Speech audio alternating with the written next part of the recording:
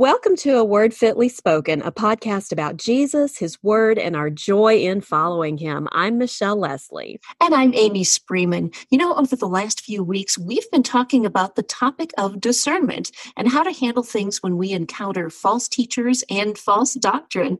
In our Doing Discernment episode, we took a look at how to determine if a teacher is trustworthy and whether or not you should be following him or her. And then in our Words with Friends, How to Contend with Loved Ones episode, we talked about how to approach and gently warn a friend who's following a false teacher. So you want to be sure to give those two episodes a listen if you haven't yet.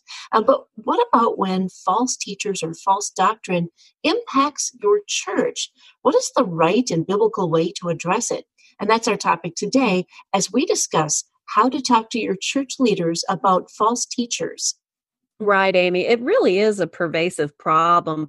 I know I get emails, it's multiple emails a month from women who go to churches that are generally doctrinally sound, and then all of a sudden, the women's ministry announces that their next Bible study is a book by a false teacher, or their church starts using Hillsong Bethel Jesus Culture Elevation music, or maybe the church even, introduces a class in something that's a little more far out, like mindfulness or contemplative prayer or something like that. Amy, are you hearing from those same folks wondering what in the world is happening at their churches and how they can address it? Oh, I am. And unfortunately, I've been hearing from folks for years about things like this, Michelle. And right about now, it's about once a week. And people are asking, sending me Facebook messages and saying, what do I do? Do I talk to my pastor? Do I just leave? And so there's a lot of questions about that. And of course, the most tempting thing to do is just run out the door and never look back. And I don't think that's what we want to do, is it? I agree. I over the years, I've come to see more and more that God has us discerning people kind of spread out all over the place because we hear from people all the time. I know I do. I don't know if you do, but I hear from people all the time who say, I feel like I'm the only discerning person in my church. Right, and sometimes I feel like saying, well, God has his troops just stationed everywhere across the world. And so that's why we feel lonely sometimes. But yeah, if you go to a generally doctrinally sound church, and we'll get into this in a little bit, but if you do, and then some of these things start to happen, just all of a sudden, or they start to be creeping in or whatever, you don't want to jump ship right away because God may have put you in that church to help right the ship. And so you want to do what you can. You may eventually have to leave, but you want to give it a good shot first before you just up and leave. Yeah. So tonight, what we want to do is we want to help our listeners before they leave. We want to help them with this predicament with some biblical steps that they can take for addressing the false teachers and the false doctrine that are getting a foot in the door of their church. And Amy mentioned some of our earlier episodes. Our episode from last week, Words with Friends, is going to be a little bit similar to our topic tonight because some of the steps are very, very much the same that you need to go through. And so I think this is really good if you listen to both of those episodes, then you'll really get it set in your mind, these sort of steps that you need to take when you address with a friend or with your church leaders what's going on with false teachers and how to warn them kindly and lovingly. So the first step that we want to take, and we always, it might sound like a broken record, but the first step we always want to take is to pray. We need to get our hearts right. We need to get a good biblical perspective on what's going on. And we need to remember that, God knows and loves the leaders of your church infinitely more than you do. And he is the one who's able to do something about the situation because he's the one that's able to change the hearts and the minds of your church leaders and open their eyes to biblical truth. And you're not. I mean, sometimes we can present all the evidence in the world to people of whether someone is a false teacher or not, and it's not going to open their eyes. But God has to intervene and open the eyes of people. And then furthermore, we should pray because he wants us to depend on him and not to just depend on presenting evidence to our church leaders. So we should already be praying regularly for our church and its leadership. So when a situation like this comes up, be sure that you're spending time in focused prayer about that. Oh, amen, Michelle. Again, what you said is so important. You're not the one that's going to change their mind. That's going to be the Holy Spirit doing that. You may present evidence, and but I think our fantasy is, oh, they're going to hear me, and they're going to go, oh, you're right, and no, what Right. probably will happen on a good day is if they take it back to the elders and they discuss it and they pray about it. We want them to do that. So again, have patience. There's no need to have them do something right this second. They need to prayerfully, can't talk tonight, prayerfully consider what in the world they're going to do with what you've laid at their feet. Exactly. And we want them to be convinced by scripture. We've Right. mentioned this before. We don't want people to just take our word for it or just believe what we say about false teachers and false doctrine. We want to give them time to look over the scriptures as well. So first step, pray. Second step, remember why you're approaching your leadership. Have the right attitude. If you go at this from a they're wrong, I'm right sort of attitude, or with some desire to like win a conflict, you really need to repent, because that's not the purpose for being discerning and for going to your leadership. It's not about you. It's about the supremacy of God's word and the purity of the bride, and helping your fellow church members not to be deceived. And so this is about loving your church so much that you're willing to risk rejection and humiliation, which may very well happen, but you're willing to risk that so that they won't be deceived. So Yeah, that that's really step number 2. puts it in perspective for sure, Michelle. Yeah. So pray, make sure you've got the right mindset of why you're approaching your leadership. And then a passage that I have really, really found helpful in when I do discernment work is 2 Timothy 2:24-26. And if you can memorize this verse, hide it in your heart so it's there when you need it, it'll be really helpful to you when you're approaching your church leadership, or anyone else that you need to talk to really about anything. And 2 Timothy 2:24-26 says, "And the Lord's servant must not be quarrelsome, but kind to everyone, able to teach, patiently enduring evil, correcting his opponents with gentleness. God may perhaps grant them repentance, leading to a knowledge of the truth, and they may come to their senses and escape from the snare of the devil after being captured by him to do his will." So remember what that verse says. You're the Lord's servant. You're not some big hotshot discernment person. You're Right. there to serve the Lord. You don't want to be quarrelsome. You want to be kind. You want to be able to teach. You want to be patient enough to endure evil. You want to be sure you're correcting with gentleness. And so that all the things in that passage are really a good checklist for our hearts and for our abilities to make sure that we're going at the right time with the right attitude, in the right strength. So Yeah, exactly. And pray for when you are praying, pray for humility about these things. Pray for gentleness, pray for kindness. And so that those are just some things that will really help your mind. It really takes the pressure off so that you can focus on the Lord's will and not yours. that's absolutely right. And we need to make sure that we remember who the bad guy is here. The bad guy is not the people that we're approaching. The bad guy Absolutely. is Yeah. Satan, right? The bad guy is really Satan, and he's holding that person either a prisoner to deception, or possibly the person just doesn't really know what's going on. So we're not approaching an enemy to conquer. We're basically, I like to use this analogy, that we're rescuing a captive, like that passage says, with spiritual Stockholm syndrome. And Yeah. maybe some people aren't really familiar with that term, but Stockholm syndrome is kind of the idea where someone is kidnapped and then sort of brainwashed by her captors, and then she sort of joins forces with her captors to rob banks or commit crimes or whatever. And so that's the kind of thing we're looking at on a spiritual level with the people that we approach. So then the next step would be approaching your church leaders about what's going on. So the first question would be, or the first thing to think about would be, who should approach this leader? Just because you see that something's going on doesn't necessarily mean you're the right person to approach the leadership.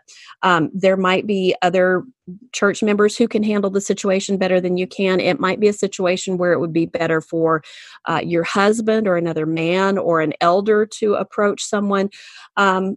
But sometimes you're the only person for the job, and especially if it's with the women's ministry at your church, ladies. So, but we need to be, especially as women, we need to be mindful of our role in the church and at home, and be sure that we are not only addressing the situation in the most biblical way possible, but part of that we need to realize is that we need to be in submission to our husbands in this issue as well.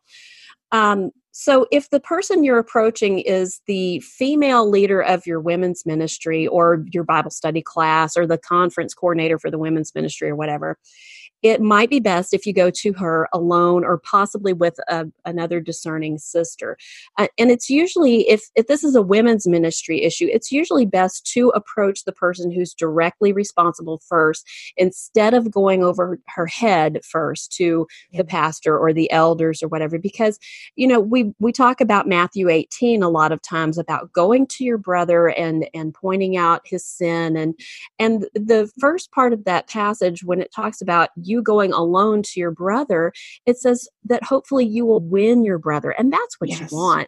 You want to win that sister in Christ away from false teaching. You don't want her to just not use that particular Bible study because she's been forced to by the elder board or the pastor or whatever. You want her eyes to be open, and you want her to make a godly decision of her own volition. So it's best to usually go to that person first. Now, if the person who needs to be approached is male, and we're probably mostly talking to women, if that person is an elder or your pastor or something like that, it might be best for your husband, like we said, or another discerning brother to meet with the pastor or the elder or whoever that male person who needs to be approached is, or possibly for you and your husband to meet with them together, maybe even with your husband taking the lead and you're in a supporting role. And again, even with men, it's usually best to approach that person who's directly in charge of whatever the issue is before going over his head. Did you have any thoughts on that, Amy? Well, just a personal thought on this. Years ago, we were in a similar situation. Actually, we've been in that situation a couple of times. And my husband and I went together, and I just let him speak and, carry me. And it was awesome. It was wonderful. But I want to point out, too, sometimes there are husbands who maybe aren't in agreement with the wife. And then you have to really treat that with sensitivity. And Michelle, and I don't know if any women have approached you about that, where maybe she and her husband aren't in agreement over something like this. Not too often. Usually a woman in a situation like this who has written to me, her husband is either in agreement with her or he's not putting up any resistance, maybe because he's not saved or because of something like that. But yeah, that's absolutely true. And it's something that we need to keep in mind for sure. Yeah.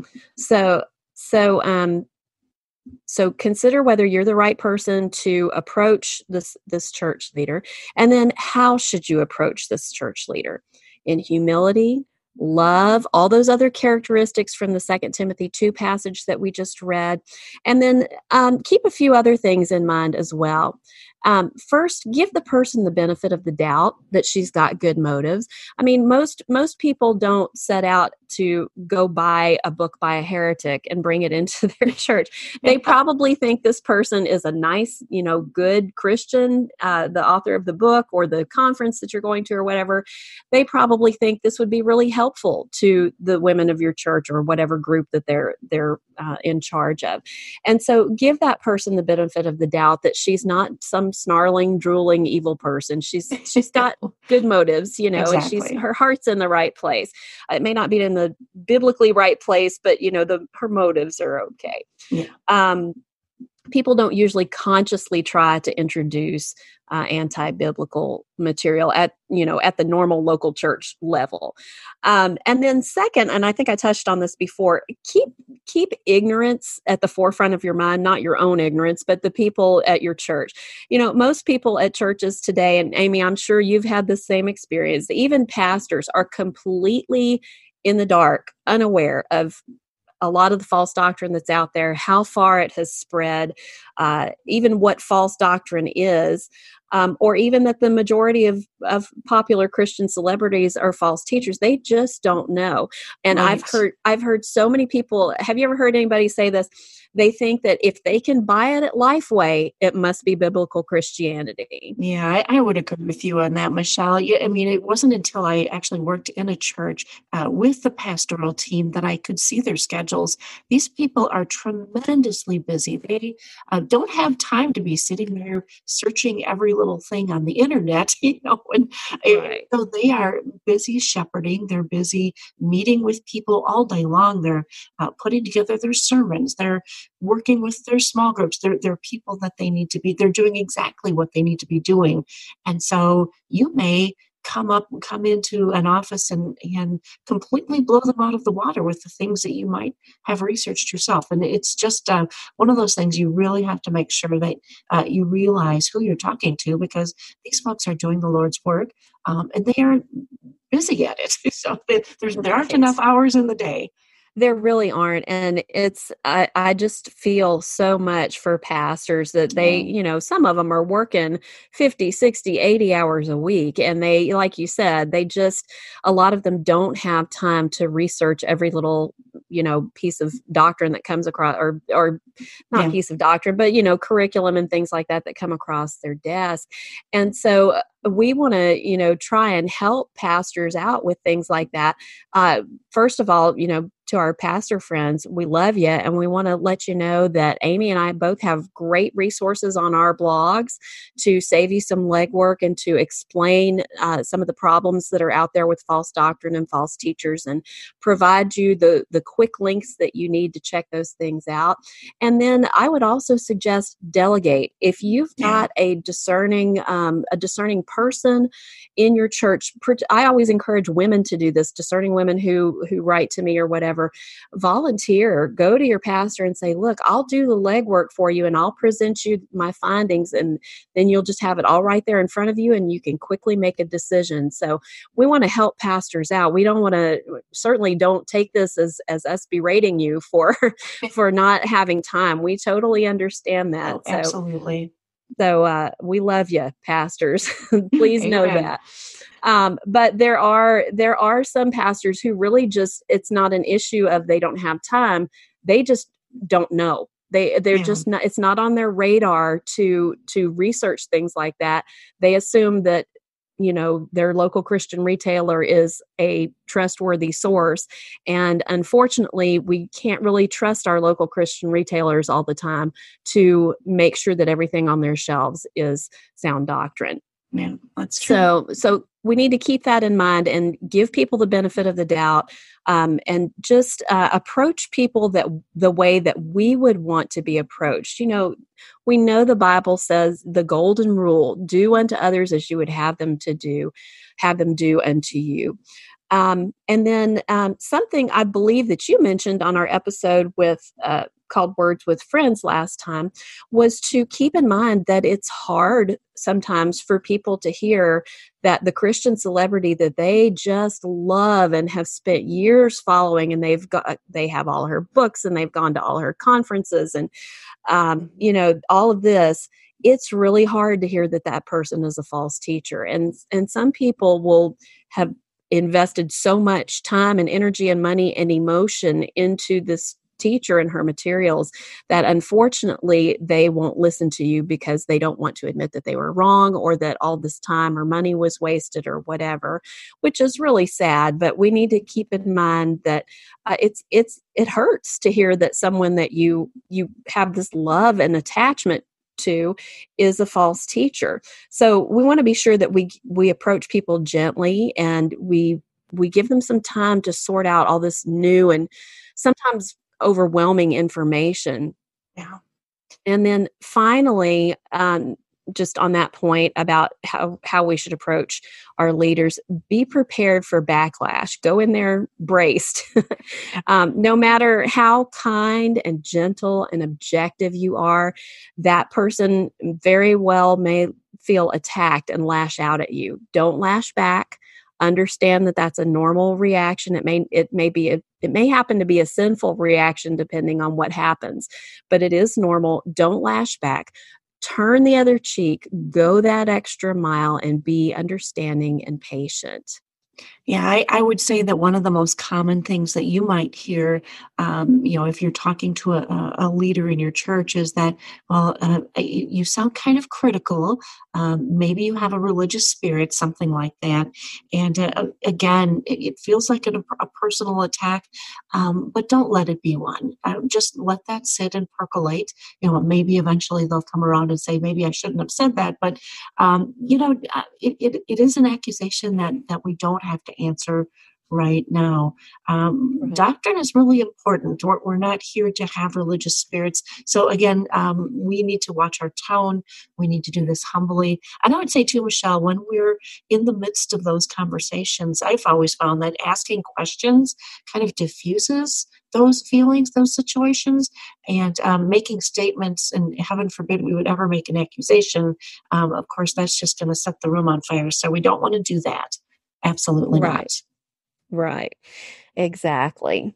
So we've talked about who should approach the church leader, how the church leader should be approached.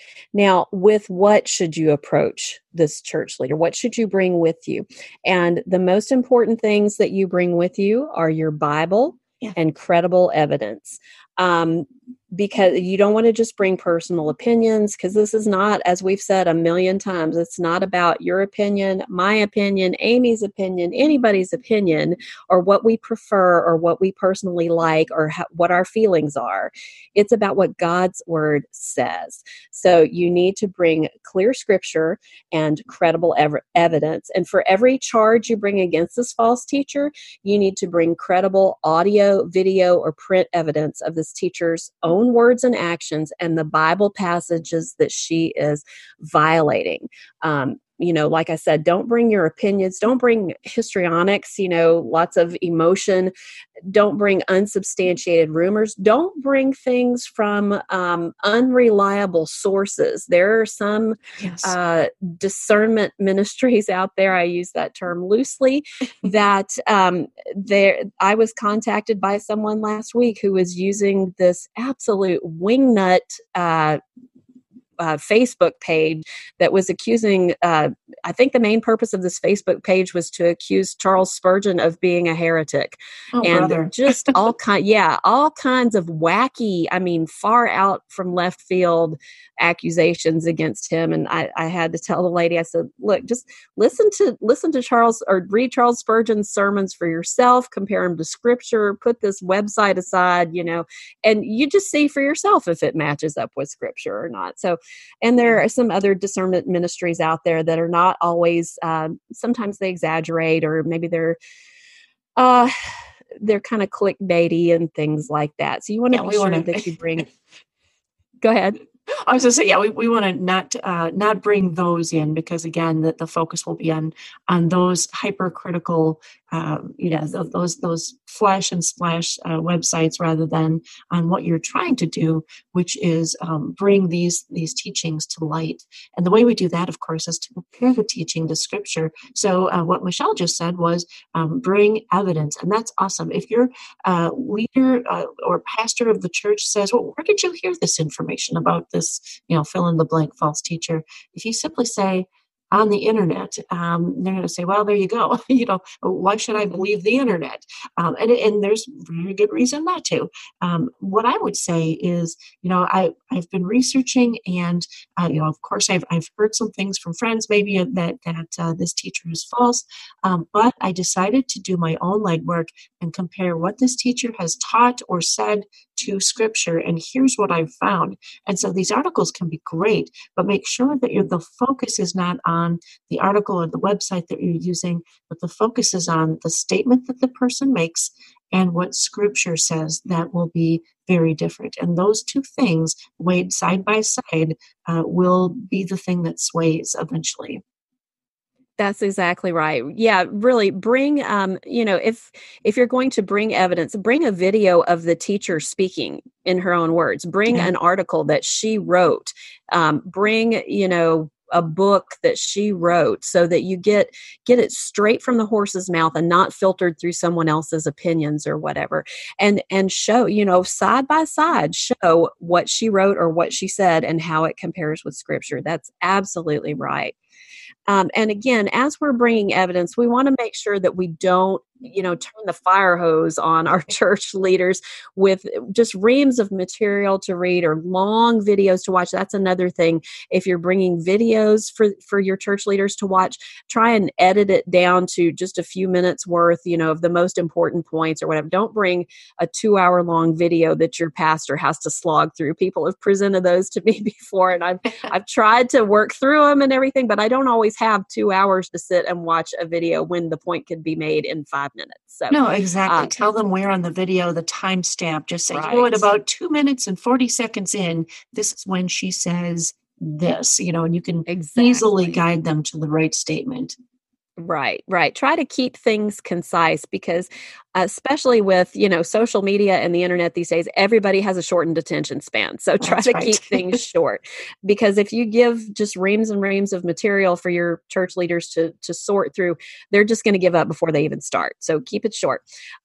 Don't attempt to address every single wrong word, action, teaching, etc., ever perpetrated by this false teacher.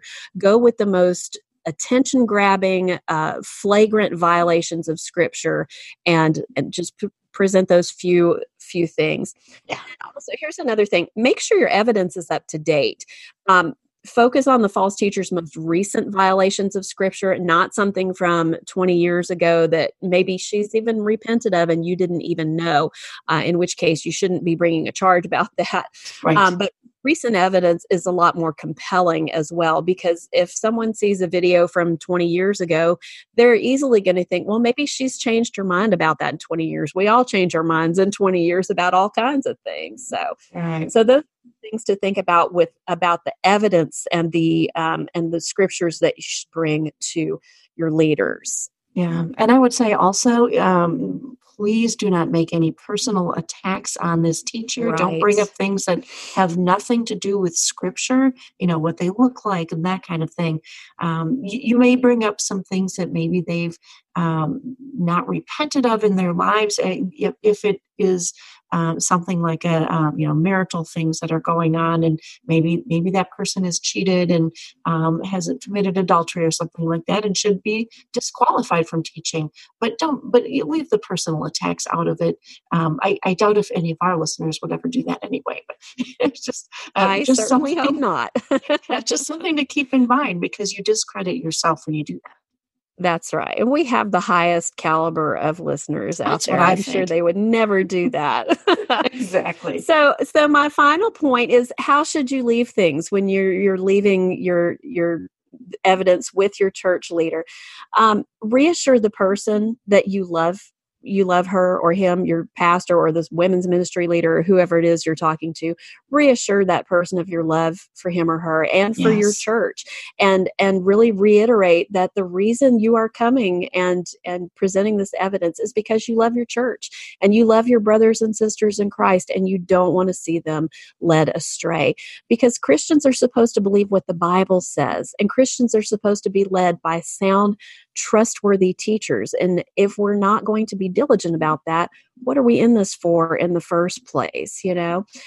So make sure that they know that you love them and you love your church.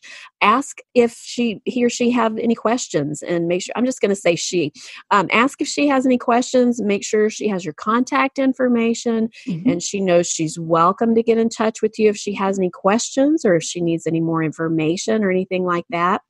And then if she's open to it, make some suggestions of doctrinally sound materials or conferences or something like that that could be used instead, a doctrinally sound alternative. Because I believe we've talked about this before, that when you remove something, you can't just leave a vacuum there. You've got to replace it with something godly. So that's great. So make some suggestions of doctrinally sound stuff that could take the place of this false teacher. And then don't expect an immediate resolution to the situation. You've been praying about this for a while, and you've known about it for a while, and you've studied it. And this is all brand new information to this person that you're approaching. So give her some time to think and to pray things through, to go over the evidence that you've provided.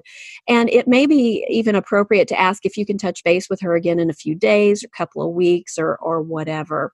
And so these are some of the things, that's the last thing on my list. These are some of the things that you can do to approach, your women's ministry leader, your pastor, your elders, your minister of music, if it's an issue of, music being used that's doctrinally unsound, anything like that. These are some things that you can do to hopefully give you a successful interaction and a godly biblical interaction with that person. But just keep in mind, doing all of these things is not a magic formula that will guarantee you the results that you want. Unfortunately, most of the people that I've heard from, and I'm sure the same for you, Amy, that, maybe 80-90% of the time, the church leaders just blow off the person that's coming to them with these concerns. You may be ignored. You may be like Amy said a minute ago, called a hater, or that you're overly critical, or that it's no big deal, or that you're even divisive. You're a threat to the unity of the church and things of this nature. But you know what? Do it anyway. Don't be fearful of those things, because like I said, God may have put you in this church for such a time as this, and you may think that if you don't get the results that you want, that your warning was in vain, and that you're showing your love for your church this way was in vain, but it's not, because God's word never returns to him void. And if you present God's word to your church leaders, God will work through that in whatever way that he has on his mind to work through that to bring about his desired results. And sometimes, as we see in scripture, sometimes God uses his words to break people's hearts and to lead them to repentance and to lead them into a closer, more biblical relationship with him. And sometimes God's word hardens people's hearts, and he can work either direction. We of course always want people to repent and do what's right, but sometimes God's design is something else, and we have to be prepared to accept that. So do what is right and leave the results up to God. Hard to do. Hard to do. But I would also encourage you, ladies, you're not alone. Many people have walked this path before you. Maybe some people in your own church have, and you just haven't heard about it. I know in a particular situation that I was involved in, the pastors would expect these visits to their office and would say, oh, nobody's ever brought this up to me before. But sure enough, you find out that other people have. And so it's okay. Yeah, it is. That's lying. Well, yes, but that happens. And again, don't just leave. Do it anyway, because like Michelle said, you're there for a reason. Your eyes were opened by God for a reason, and these people, these dear folks, have now become your mission field, even if it's just for a short time.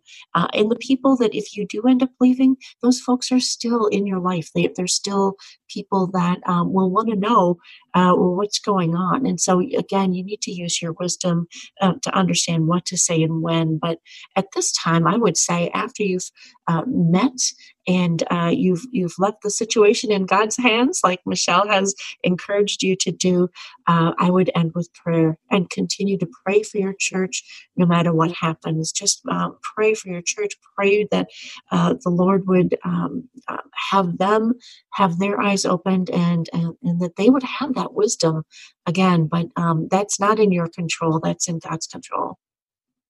That's so true. And I just something that occurred to me as you were talking, going back to what we were saying about, you may not get the desired outcome Yeah. that you want for people to repent. Look, this is a perfect place to go back and read through the Old Testament. Read through those prophets, Jeremiah, Ezekiel, all of those guys, they didn't get the results they wanted either. No. They warned God's people over and over and over and over again. And oh, poor Jeremiah, he got thrown into a cistern and the stocks and everything. They did not respond well to being warned that there were false prophets among them and that God was going to judge them for their sins of idolatry and all of these things. But look to them, you're in good company. If you're in the company of people like Jeremiah and Isaiah and Ezekiel and all those prophets in the Old Testament, you are in good company because people didn't listen to them either. No, you know what they didn't do? They didn't go off and they didn't gossip and they didn't talk right. badly about it. So, and we need to do that as well. We need to make sure that we're not, leaving that situation and gossiping and name calling or anything like that. We need to, carry ourselves with the utmost of integrity. That's the Yeah, we example. sure. Yep. Well, that's going to wrap it up for this episode of A Word Fitly Spoken. So don't forget to stop by our website, awordfitlyspoken.life, for lots of great resources on tonight's episode. That's right. And while you're there, drop us a quick note on our contact page or send us a private message on social media. Let us know which topics you'd like for us to address in the future because we love hearing from you and we are so thankful that you listen. And until next time, walk worthy.